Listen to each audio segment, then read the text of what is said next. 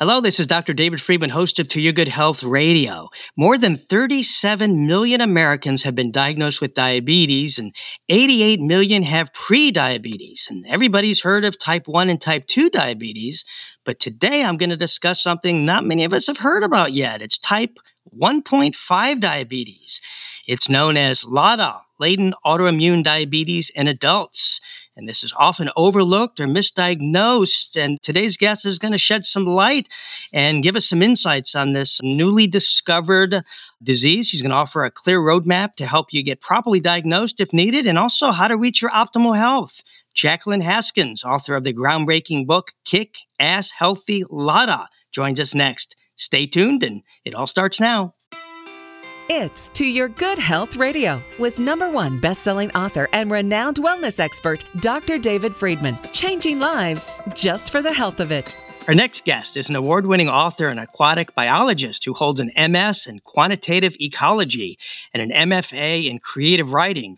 Her work has appeared in Terrain, the Iowa Review, River Teeth, and many more. She's been nominated by the highly revered Pushcart Press, featured by the Humble Essayist, and has been a finalist and winner in several literary contests, including Oregon Quarterly Northwest Perspectives. Her new book is called Kick Ass Healthy Lada. It's the very first book for general publication on this groundbreaking topic, so we're happy to have her here. Welcome to the show, Jacqueline Haskins. Oh, thank you so much. It's an honor to be here. Oh, great. Such an interesting topic, and it's really discussed. We've not discussed it here on the show, so it's an honor to have you here breaking this new trend for us. First, share with the listeners, what exactly is Lada, and what inspired you to write the book on the topic? Oh, yes. Well, I agree with you that it's so important to get the word out, and that's really the motivation, because I had never heard of it. So when I was misdiagnosed, like so many other people, I didn't know to advocate for myself and ask more questions. So in my dream world, everyone has at least heard of this disease so that they know to ask questions if they get a misdiagnosis. About 1 in 10 people who are told they are type 2 actually have Lada or type 1.5. And it's a really important difference because the treatments are different. The best way to handle eating is different. So it's really important to know which one you have. Great. I know for decades we've been told that type 2 diabetes is from consuming sugar. Then we had Dr. Neil Bernard, author of the bestseller Reversing Diabetes. He said, no, you got to stop eating meat and animal fat. That's the root cause. And then we had Dr. William Davis on the show. He wrote the New York Times bestseller Wheat Belly. And he said, no, eating grains, that spikes the sugar. Be careful. And this conflicting info can be frustrating. Share how Lada correlates or conflicts with these common beliefs. You are exactly right. That was also part of my frustration. First, I was misdiagnosed and didn't even know to question my diagnosis. And then when a friend told me about Lada and I got the test and discovered the simple, easy test to find out whether you actually have an autoimmune form of diabetes, then, like you say, there's all this conflicting advice. And even with the diagnosis, I felt swamped. I didn't know who to trust. It's, things do change in the science world, but share with the listeners, what is prediabetes and compare that with Lada? Does it just make you more prone to Lada, or does it fall in that category? It turns out that diabetes, you can think of it like an umbrella term, just like cancer. And so even though at base, all cancers have similar things, your cells growing out of control, at the same time, a diagnosis of skin cancer is really different than a diagnosis of brain cancer or lung cancer, right? So diabetes is that umbrella term, and then there's different avenues under it. And one thing that diabetes means is that your body is struggling now to process and digest sugars. And so prediabetes means you're on that path. You're headed that way. Your body is starting to struggle. And diabetes is your body is really struggling. So how do people know if they have diabetes 1.5? Is there a test that doctors can specifically perform? Or is it just an autoimmunity where it's a guess? Well, it's an autoimmune form, which means that your body has started to attack the normal parts of itself.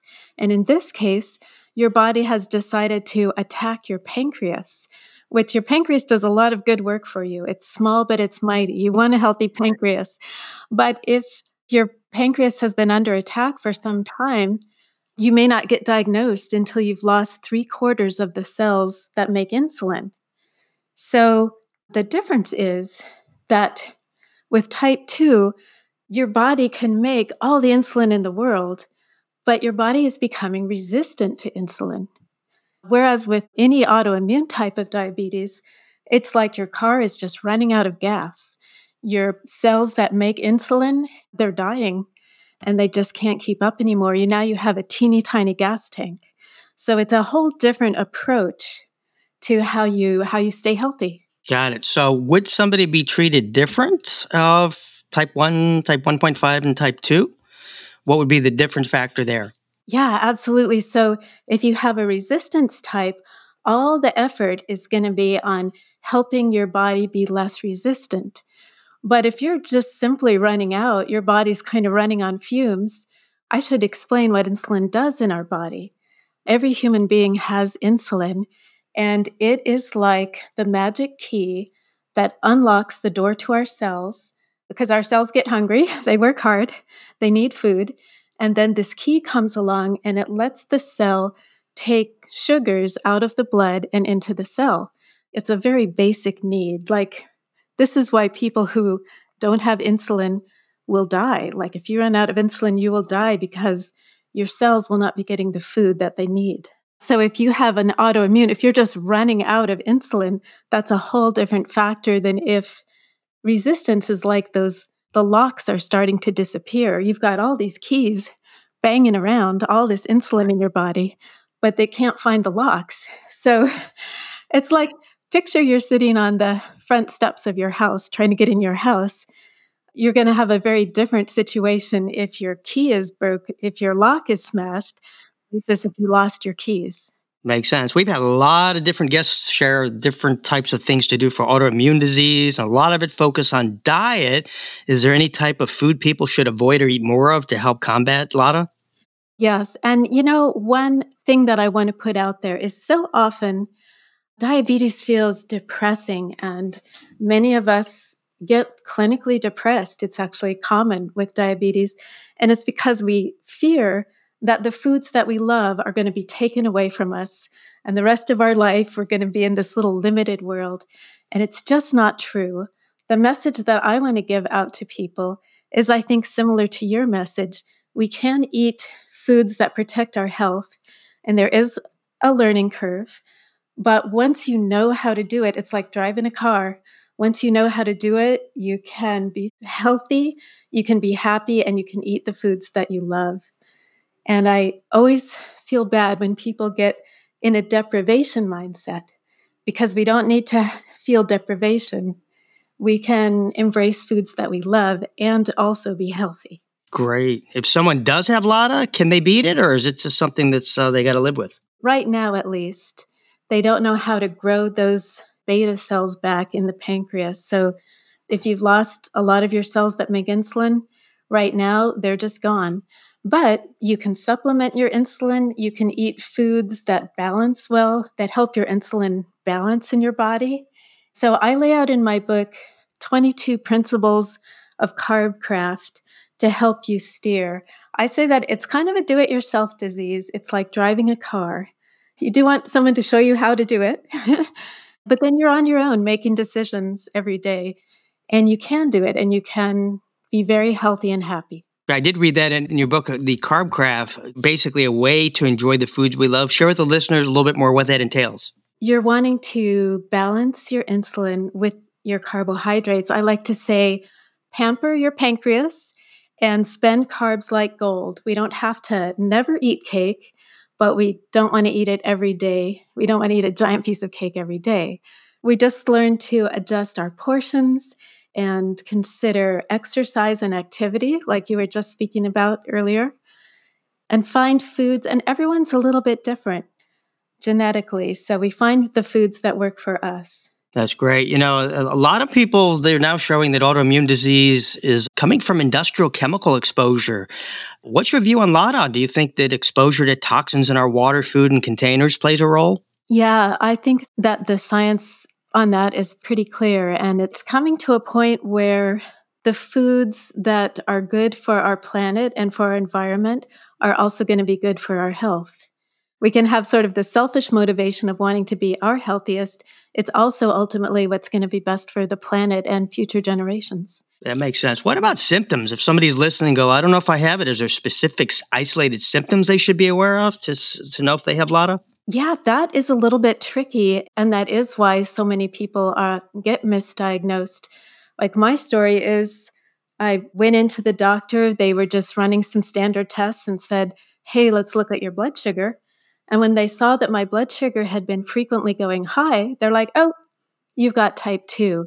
They didn't do the simple test to see, hang on, do I have antibodies in my body that show that my body has been under attack, that it's actually autoimmune? So if you don't fit the normal profile with diabetes, or another thing that can happen is the medications that worked last year aren't working so well this year. That can happen because you had very little insulin and they gave you medications that made that insulin a teeny bit more effective, but now you have less insulin, right? Because you're running out of insulin like a car runs out of gas.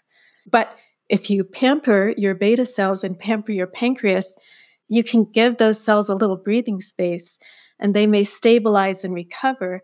And you might be able to hold on to the health of your pancreas for much longer time. Right. Good advice. Now, you know, the old saying, you can't teach an old dog new tricks, but it can also be said with the medical profession. Traditional medicine is very slow to embrace change. We had Johnny Bowden, author of The Great Cholesterol Myth, on the show, and he calls it dinosaur medicine. They're practicing dinosaur medicine. So when it comes to Lada, what have you found regarding their acceptance of this diagnosis? Yes, that's so interesting. I think the word is starting to get out there.